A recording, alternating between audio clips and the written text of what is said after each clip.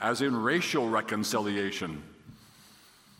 That is the title of this sermon. That's what we're talking about.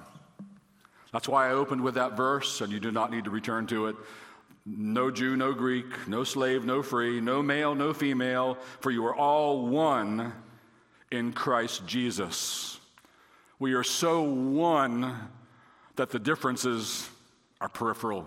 We are so one in Christ that any differences don't matter. We are so one in Christ that the little beanie differences are eclipsed by our unity of the Spirit in the bond of peace.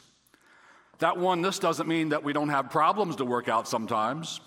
There were racial problems in the early church.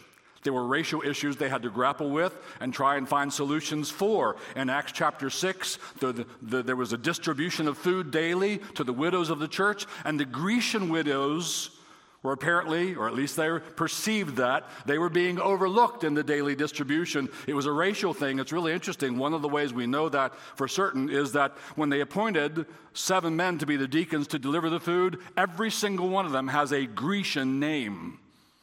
They said, let's pick Greek guys for this, because this is a racial thing, and we want this to go well.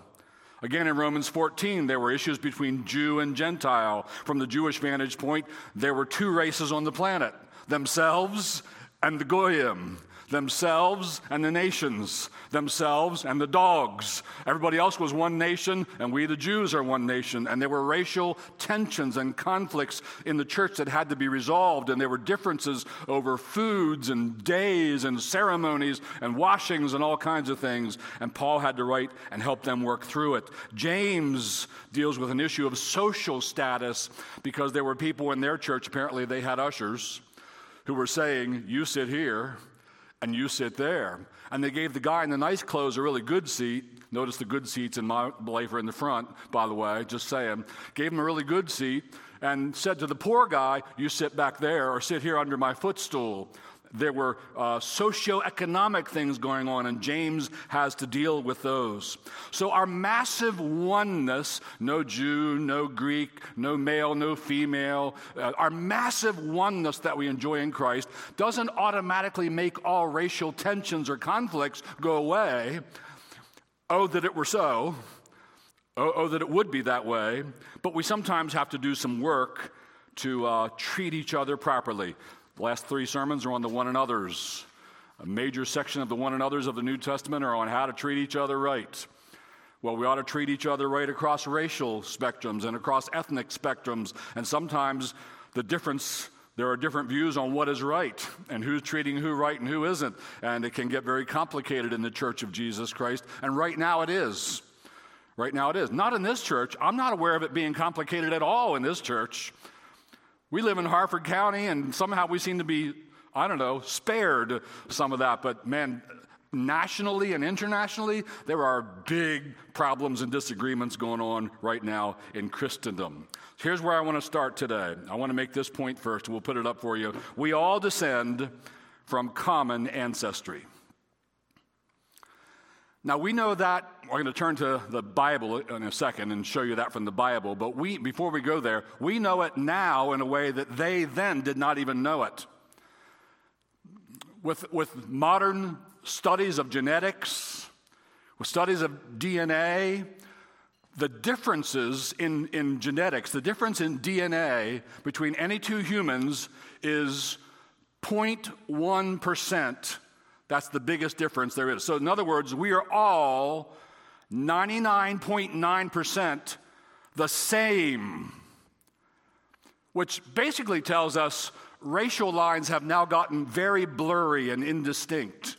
When you're 99.9% the same, then what are the differences? Like if I have 2 glasses of milk here and somebody tells me there's a 0.1% difference in that glass, do you think I could tell the difference if I taste them both? My wife probably could. But I can't. I'm not really good at discerning various tastes. That's how same we are in humanity and in the human race. So that some people are saying race is no longer a biologically meaningful category. It is but a social construct. There might be a lot of wisdom in that.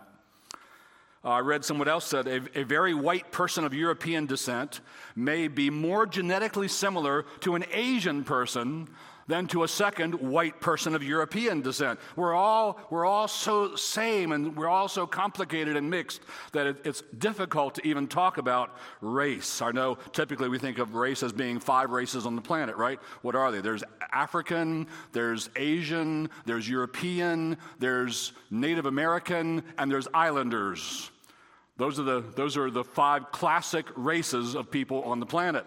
But it's very blurry and it's very indistinct, and we all descend from common ancestry. Now let's see that in the Bible. Acts chapter 17, we find the Apostle Paul. He's in Athens on this place called Mars Hill. It's a great, big, tall rock outcropping. And the wealthy people of that day would go up there and do philosophy and debate issues and have fun and do poetry and whatever. It was a real gathering place for, you might say, the Illuminati and the wealthy of that day. And somebody heard the Apostle Paul and said, let's take him up there. And Paul's up on top of Mars Hill, on top of the Areopagus, which means the hill of Ares, one of their gods. Paul's up there and he's speaking to them. And he starts way back broad at creation to get them down to Jesus Christ. And when he's back pretty far, here's what he says, Acts 17:26. And he, God, that is, and he made from one man. Who's that? Adam. And there's another one man that became a point that we all passed through. What's his name? Noah. So twice, we all come through one man. And he made from one man, probably Adam in mind in this verse, every nation of mankind. So that's supposed to mean every color, every race, every ethnic group, every nationality, every tribe, every kindred, every tongue. We all descended from one great, great, great, great granddaddy. And we all squeezed through one on the ark. He made us all from one, having determined allotted periods. Why do you live now? Because he determined you would live now. He determined allotted periods and the boundaries of their dwelling place. Why do you live where you do geographically? Why do you have the economic boundaries that you do? God has predetermined everything about you, all those things from eternity past. But the thing we want here is we all come from common ancestry. He made from one man every nation of mankind to live upon the earth. So we are one. We know it because of genetics. We know it because of DNA. There's barely any difference between any of us. And the differences are hard to predict even. They're so mixed. And we also know it from Scripture. We all descend from common ancestry. So we are very one. Some people even question the concept of races, and it's very common now to read scholars say, I'm thinking more like there's one race, it's the human race, and everything else is just blurry ethnic distinctions. And then others push back and say, no, we shouldn't change the terminology because we've thought of 5 races for so long, we should keep it, and there's debate over that. I don't care about that debate. I don't care which terms you use, but we descend from common ancestry. Now, it gets better. Not only are we so one, so alike, so the same, so descended from the common same great-great-great-great-grandpa, but in Christ, we are made even more one, radically one, deeply one, profoundly one, spiritually one. In Christ, we are really, really made one. Whatever slight and insignificant differences we might have genetically, you're 0.1%, where you're different from me maybe, whatever slight differences we have are so totally eclipsed by, overrun by, canceled out by how one we are due to our ancestry and how one we are, we who are in Christ Jesus.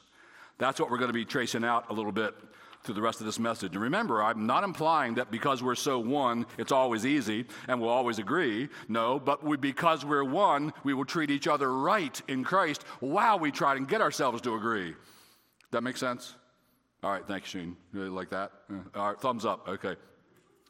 We're going to Ephesians chapter 2. If you're turning in your app or your Bible, that's where you want to be, but we'll put the verses up for you as well. In Ephesians chapter 2, the Apostle Paul makes a huge point of this very thing that we're talking about. I am not aware of any other passage in the Bible that would be a better one for us to go to establish how very, very radically, deeply one we are and must be in Christ Jesus than Ephesians chapter 2. In this chapter, we're going to see a massive racial reconciliation occur where there had been hostility.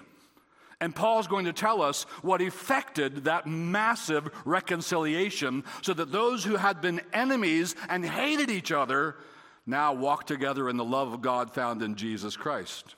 So Paul's going to tell us this, and he gives us principles that should help us with any racial reconciliation that is needed in our day. Let's start. Ephesians 2:11. Let's put it up. Therefore remember that at one time you Gentiles, that's probably most of us in this room, a bunch of Gentiles. Remember, there were two races. There were Jews and Gentiles. So we're all the same race in the eyes of a first century Jewish person. Doesn't matter if we're different colors or what. We're all Gentiles. We're all the Goyim. To them, it was a little bit of a term of derision. Goyim. Goyim. Like if you want to slight somebody, Goyim. If you want to make a racial slur, Goyim. It was very racial. And it gets worse because there's another name. You Gentiles in the flesh, called, quote, the uncircumcision by what is called the circumcision, which is made in the flesh by hands. Let's go back in that. So you were Gentiles, and they called you uncircumcision. Psh. Look at that, uncircumcised person. Won't eat with them, won't talk with them, won't fellowship with them, won't allow them into your house, won't let them into worship unless they become proselytes, and then they can only go this far, the court of the Gentiles, and they can't come into where the Jewish people are allowed to go. And there was this deep racial tension where the Jews had names for the Gentiles, uncircumcised. They had an even worse name. They called them dogs. Dogs in that day were not like dogs in our day where you're driving your Cadillac with your little furry dog on your pet. No, it's not that, with its head out the window. Dogs in that day were out in the street. They were like mangy, picking at the garbage to live animals, flea infested and all that. And they took that and said, those Gentiles, talk about a racial slur, they're dogs, uncircumcised, goyim, dogs.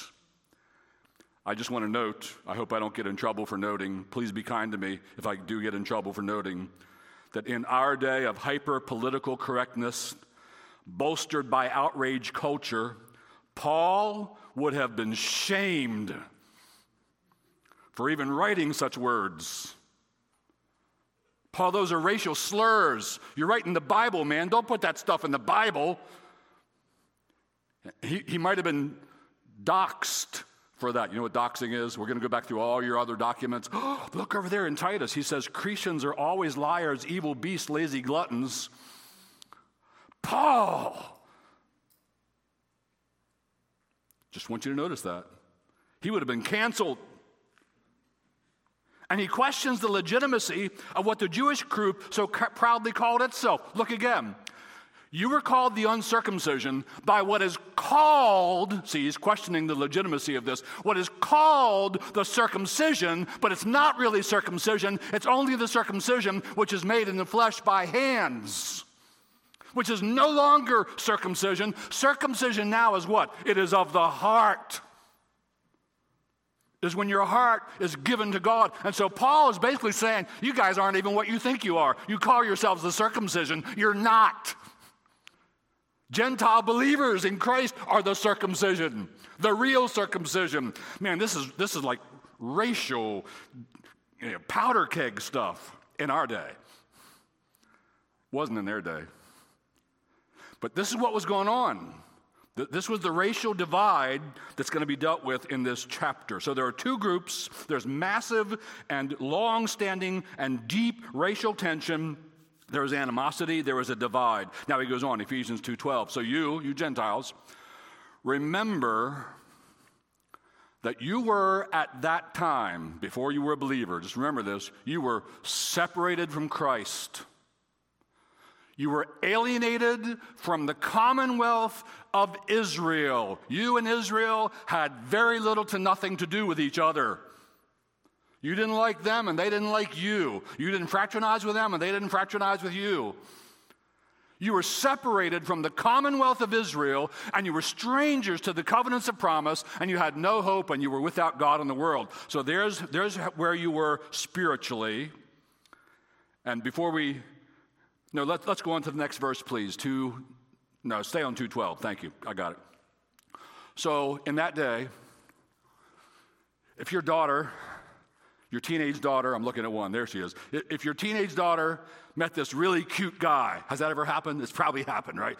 If she met this really cute guy and she brought him home one day to meet mommy and daddy, and you were a Jewish family, and it turns out she brings this really cute Gentile, a goyim, an uncircumcised dog. What do you say? What would they have said to their daughter? No, honey. And she says, but Daddy, he's so cute. Does it really matter? Can't we just overlook it? No, honey. Dog. That's how it was. Let's go on. Verse 13. But now.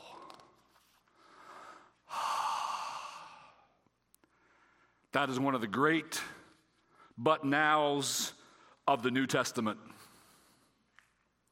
But now. That's who you were. That's how it was. But now. Things are going to be different in the remaining verses. But now. It's changed in Christ. But now, in Christ Jesus. So this is true of any believer. This is true of any follower of Christ. This is true of any child of God by grace through faith in our Savior. Now you, in Christ, you who once were far off, have been brought near by the blood of Christ. All right, that's probably primarily near to God, but it's also near to the people of God and near to the commonwealth of Israel, now spiritually, and near to the Savior. You've been brought near, but he's going to go beyond that near, and he's going to give us more. Look at verse 14 with me, please.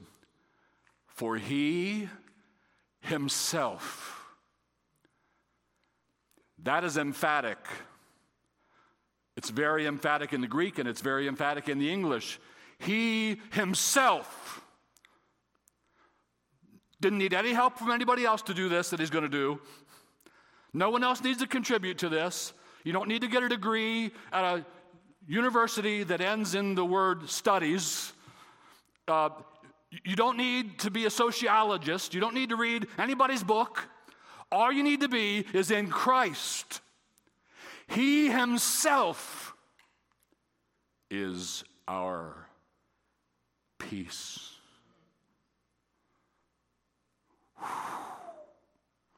Now, sometimes the peace gets shaken a little bit, and we have to work on it. They had to work on it in Acts chapter 6 when the Hellenistic widows were being overlooked. Sometimes there are racial things, and this doesn't mean we automatically all get right.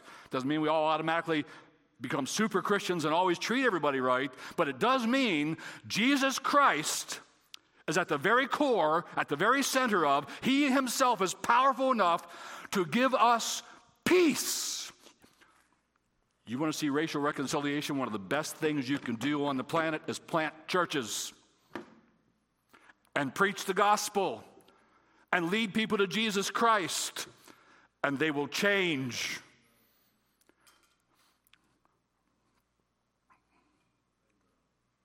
About 12 years ago now, it's amazing how time flies, our hearts were turning toward Baltimore City. There was a couple in our church. They were in Freedom Church now, our daughter church, Freedom Church, where Mike Crawford's a pastor. Their name were Andrew and Alberta Talley. And we had a prayer meeting in this room one night, and we were praying for church plants that we were supporting and working with overseas. And after the meeting, we were standing over in that aisle, right about where Peter and Virginia are, but in the aisle, and Alberta said to me, "Pastor Steve, what about Baltimore?" And I really hadn't been paying any attention to Baltimore. Never went there. Just a little white boy from the country here, Harford County. She said, "What about Baltimore?" And it went in. And I started thinking about Baltimore. And Debbie and I started taking trips to Baltimore. And some of you lived in Baltimore. And there was a Bible study in Baltimore that I think came later. But we started thinking a lot about Baltimore. What can we do to help the city? We got to plant a church in the city.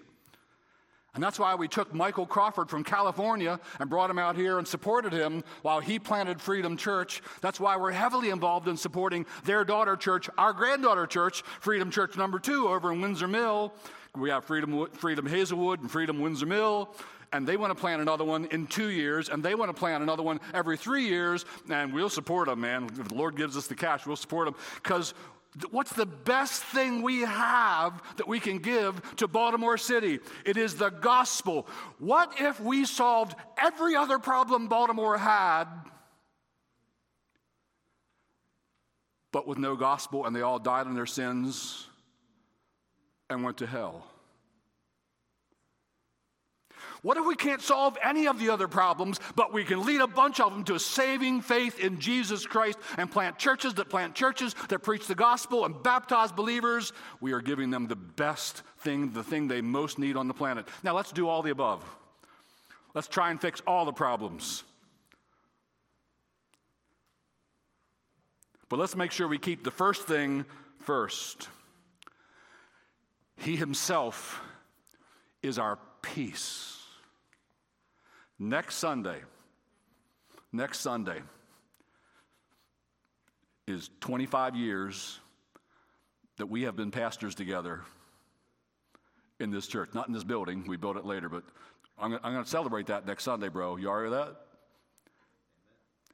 How did an African-American, Stan Gray, put up with a little white boy from Carroll County for 25 years? There's no one else on the planet that I have ever worked with for 25 years. You, in God's providence, I've spent more time with you as a pastor, shepherding people in meetings, loving people than any other person on the planet. Isn't that interesting how that happened?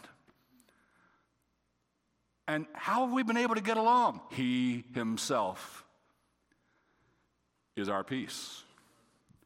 Tonight at Freedom Church Hazelwood, they're having what they call a freedom, I forget the word, a freedom forum. Pastor Mike Crawford is leading the forum. You can access it by going to their Facebook page, and there's a link there, and it'll take you to the thing. I'd encourage you to. The subject matter tonight is the Bible, the church, and Black Lives Matter. And I don't know what he's going to say. And I know he and I really differ on some of these things. And this Wednesday night for our midweek and the following Wednesday night for our midweek online, I'm interviewing Mike Crawford, and I've sent him a bunch of really pointed questions that I think he and I will disagree on, so it ought to be fun. But even when we disagree, Jesus Christ is going to be our peace. There are really fine African-American Christian leaders in America right now saying, yeah, I'm in favor of the idea of reparations. And there are equally really fine African-American preachers and leaders in the USA today saying, no, I think they're the dumbest idea on the planet. And they differ dramatically, and they feel very strongly about it. But somehow, what I can see so far, they're keeping it together. Because he is our peace. Let's go on in that verse. He is our peace who has made us both. Who's the both? Remember in that day, it was Jew and Gentile. Hostile toward one another. Didn't trust one another. Didn't like each other. Described each other with racial slurs. He himself is our peace who has made the both one. How do you get Jewish people like that in that day and Gentile people like that in that day together? You lead them to saving faith in Jesus Christ. And then they go, brother, I welcome you. He's made both one and has broken down in his flesh the dividing wall of hostility. There was hostility. And Jesus Christ came and broke down that wall. Now, some people wonder, what exactly is he referring to with the idea of a wall? And some folks say, well, it must have been the little wall. There was a 4.5 foot high wall that demarcated the edge of the court of the Gentiles in the temple. So the Gentiles had to stop at that wall. Some people say, well, that's the wall he's referring to. No. That wall was still there when Paul wrote this and would be there till AD 70. So it wasn't that wall. Others say it must be the curtain in the temple. No, that's a curtain. That's not a wall. What wall is he talking about? He's going to tell us in the next verse, but we're not going there yet, but I'll give you a peek. It's the commandments and the ordinances of the Old Testament that divided Jewish people off from Gentiles. You can't eat this, so you can't eat with them. You have to observe this day, so you can't be with them, et cetera, et cetera. And they were very marked off by the law and the ordinances so that they became a very distant, separate people. He himself is our peace, who has made us both one. Look at the word peace. Peace means there's no fight. There's no war. There's no hostility. Peace is the absence of conflict. Peace means we're all treating each other right. Peace means we're all getting along. He is our peace. He's made us both one. He broke down in his flesh the dividing wall of hostility. Jew and Gentile, one? Yes. He broke it down in Jesus Christ. Yeah, amen. Where there had been racial animosity, where there had been racial tensions, Jesus died on the cross, and to all who are in Christ, he obliterated them. Jew and Gentile, no more trouble.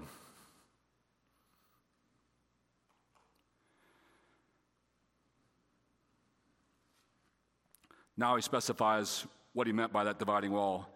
Ephesians 2:15. Look at it with me, please. Here's how he destroyed the wall. By abolishing the law of commandments expressed in ordinances. That is the Mosaic law, which strictly separated Jewish people off from Gentiles in a way that they could not be one. Here's something I want you to notice. Marcy, I'm about to move to the side. I haven't done it once yet today, so I just thought I better tell you. All right, for the cameras. I watched one where I walked right off the camera a week ago. Didn't know. I was out there in no man's land talking to the camera. Now I lost it. That he might create in himself one new man, making peace. Oh, where was I going to go with that? I'm going to the next verse. So, you are a follower of Jesus Christ, and you're white, and that person's a follower of Jesus Christ, and they're an islander, and that person's a follower of Jesus Christ, and they're a Native American, and that person's a follower of Jesus Christ, and they're an African American, and that person's a follower of Jesus Christ, and they're whichever one I missed. And they are more one than you can even imagine. Not only do they have 99.9% the same DNA, same genetic code going on, but they are one, really one. They have peace by the blood of Christ. I wonder if you'll agree with me. There is a movement that is fomenting racial tension. There is a movement, there are groups of people who are stirring up trouble. Would you agree with me on that? Yeah, sure seems like it. I mean, they're just trying to create hostility. I know I don't need to tell you all this, but I'm going to tell you all this anyway. That movement has absolutely no place in the Church of Jesus Christ. Amen? It doesn't belong in here. We don't stir up. We calm down. We love. We welcome. We receive. We give. We're brothers and sisters in Christ, more like one another than any other thing could make us unlike one another. Again, it doesn't mean that we can get everything figured out. Some people have, here's the difference between Mike Crawford and me, really. He has one diagnosis of what's wrong with the city, so he comes up with a different diagnosis of what can fix the city. And I have a different diagnosis than he does of what's wrong, so I come up with a different cure of what can fix the city. So we differ. I love him like he was my own soul. I'm going to keep doing that. Even if you all go to the seminar tonight and he leads you totally astray and you believe him in his errors, I'm still going to keep loving him. He's one of the men on this planet that I love, and it's going to stay that way. That movement does not make its way into the Church of Jesus Christ. All right, I'm going to skip down to verse 21, please. Thank you, Zach. So he's talking about the Church of Christ. The foundation is the apostles. Christ is the cornerstone. 2:21. In whom the whole structure, that's us, being joined together, that's us, grows into a holy temple. You see, there's more of our unity in that. We are one building, one temple, one structure. We are joined together as the house of God. Next verse, please. In him you also are being built together. That's what we do in here. Some people out there are trying to tear apart. We are building together. We are being built together into a dwelling place for God by the Spirit. We are the house of God. He dwells in us as believers. Now, I'm at 32 minutes. You going to be okay if I go through some points by way of conclusion? Anybody going to get mad at me? Yeah, but the person next to you has to go potty real bad. They can just go ahead. Not where you are, but I mean, it didn't come out right. You may go back to the restroom. It's okay. All right, here we go. Here's point number 1 in closing. I don't have these points up there. So, Zach, how about we just put up there the title of the message, please? Thanks, man. We are the Church of Jesus Christ. Here in the Church of Jesus Christ, we get our truth from God's Word. Not from the sociology department, not from that author, not from that new best-selling book. We get our truth from God's Word. Ephesians 2 is a wonderful place to go if you want to know about racial reconciliation. It's God's Word. Here's where God tells us, here's how it works, folks. Here's how I'm doing it, folks. Here's what makes it happen, folks. Here's how beautiful and sweet it is when brethren dwell together in unity, folks. It's God's Word. It is sufficient to tell us how to reconcile with people with whom we have been hostile. Now, I'll just tell you, because some of you very lovingly brought to my attention your positions on some racial things, and we differed over it, and bless you. I love you, and I've really enjoyed our conversations, and I want them to continue. And I've learned so much. I decided I just need to read and listen and listen. And for weeks now, in all of my spare time and in some of my work time, I've just been reading different views and different positions, because that's what you have to do, right? You're not allowed to settle on a position. You're not allowed to have an opinion till you can express the views of both sides and then why you refute them. And when you express the opposite view, you have to do it in a way that they would recognize and say, yes, that's exactly what I believe. You're not allowed to have an opinion on something until you know what both sides. In fact, what you really have to do, I'm going too far, aren't I? Is the thing to do is find who are the best proponents of that view on the planet and master what they say. So now I know here's the best presentation of that view, and then find the best presentation of the other view, and maybe there's a third, fourth, and fifth view, and you have to identify and read the best people.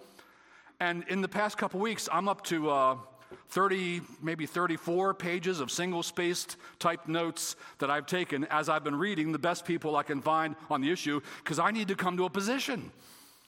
Or at least I need to know I'm too dumb to come to a position. But I'm trying to figure this stuff out because I want things to be right. I want to do what's right. And then, a couple days ago, I read Ephesians 2:11 and following, and I thought, that was way better than everything I just read. It's God's Word. What we need is God's Word. What the world needs is God's Word. That's my first point in closing. We're the Church of Christ. We go by the Word. Here's the second point in closing. Jesus Christ died for and saves men and women from every race and ethnicity and group on the planet. The gospel is for all. The kingdom of God is for all, not just one race, not just one ethnicity. In the book of Revelation, several times we get a peek into heaven, and he says, and behold, I saw a throne, and here's who was before the throne. A great multitude that no one could number from every, this is the racial terminology that John was familiar with, from every kindred, tribe, and nation, and tongue. That's how he divided up the races. And they're all in heaven, together as one, worshiping the Lord Jesus. That's where we're headed. Let's be that now, huh? Let's be that now. We are loved by the Savior equally. We are embraced by the Savior equally. Let me go on to, I'm going to skip one, so now I'm going to get my numbers mixed up. But the next one, number 3 in your counting, back to that movement that's in the land, stirring up racial divide. Where does it come from? Not the Bible. There would be different answers in the population as to where it comes from. Some would say it's coming from the Oval Office. Some would say it's coming from radical right extremists, people, hateful people. Some would say, no, actually it's coming from the radical left. It's coming from college campuses and from courses that end in the word studies. And yes, that's the third time I said that. I'm kind of stuck on that. Courses that end in the name studies. Parents, when you send them off to college, if you want them to come back to you and still get along with you on views and issues and things, do not pay for them to take courses that end in studies. Just saying. Don't anybody get mad at me. Others say it's financed by Antifa, who is allegedly financed by George Soros, cash. Whatever the source, wherever this animosity, whoever's stirring it up and wherever they're coming from, there's little doubt there are people in the land who are stirring things up. I just want to say again, there's absolutely no place for that in the Church of Jesus Christ. We have received not the spirit of the world. Don't you go catch their diseases and bring them in here, anybody. But we have received the spirit that is from God. It's a spirit of unity and of oneness. So we got to be ready to stand with our Bibles in our hand and stand counterculture and swim upstream and don't get swept downstream in all of this noise. Oh, there's so much more I'd like to say, but now that I'm looking at it, I probably shouldn't. Tune in on Wednesday night and see what Mike Crawford and I get into. Probably going to lose my job or something over this. It's going to get crazy. What God has joined together. Do you see how one we are? What God has joined together, let no one separate. Amen? Again, I'm not saying this makes everything wonderful out there now. No, there are still issues that humans have to grapple with. There are people we want to help. There are disadvantaged people. They're part of our family. We're a nation. We're a family. If we can help them, we want to help them. So this doesn't mean there aren't things to work on planet Earth, but it means we in the body of Christ have what they really need. We're one. All right, we got to pray. Father in heaven, thank you for this time in the book of Ephesians, this time looking in your word. I'm going to leave this here for you. We pray, Father, for people in this room and people who are listening. Some of them are not followers of Christ. We pray that somehow something in this service, something in this message would have grabbed a hold of their hearts and that they're ready to turn to the Lord Jesus. And if I'm describing you, if that's you, would you pray with me right now? The words don't really matter. Your heart is what matters. But would you pray with me? Lord Jesus, I've been living my life my way, and I've been far from you, far from God. But Father, right now I'm turning. I'm turning to you. I'm turning to love you and embrace you and be near to you. And I'm believing on the Lord Jesus Christ. Please forgive me my sins and give me everlasting life through Jesus Christ our Lord, in whose name we pray. Oh, and Father, heal the divides in our nation, we pray. Heal divides that are in hearts. Bring peace, love, and joy. Bring the kingdom of God. In Jesus' name, amen.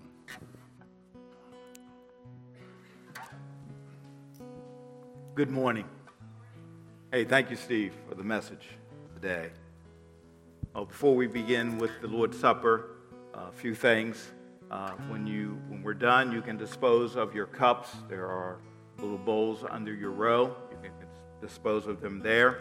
For those of you that are joining us online, you can take this time to go get your elements and then join back. Why do we do communion? Why do we do this? Well, it's to be a time of celebration and joy. As we heard, this is a time that we remember the reconciliation that we have with God. We were his enemies. Now we are at peace with God. The time that we celebrate that and we remember the Lord Jesus and all that he has done for us. It's also a time of reflection. It's a time for us to inwardly reflect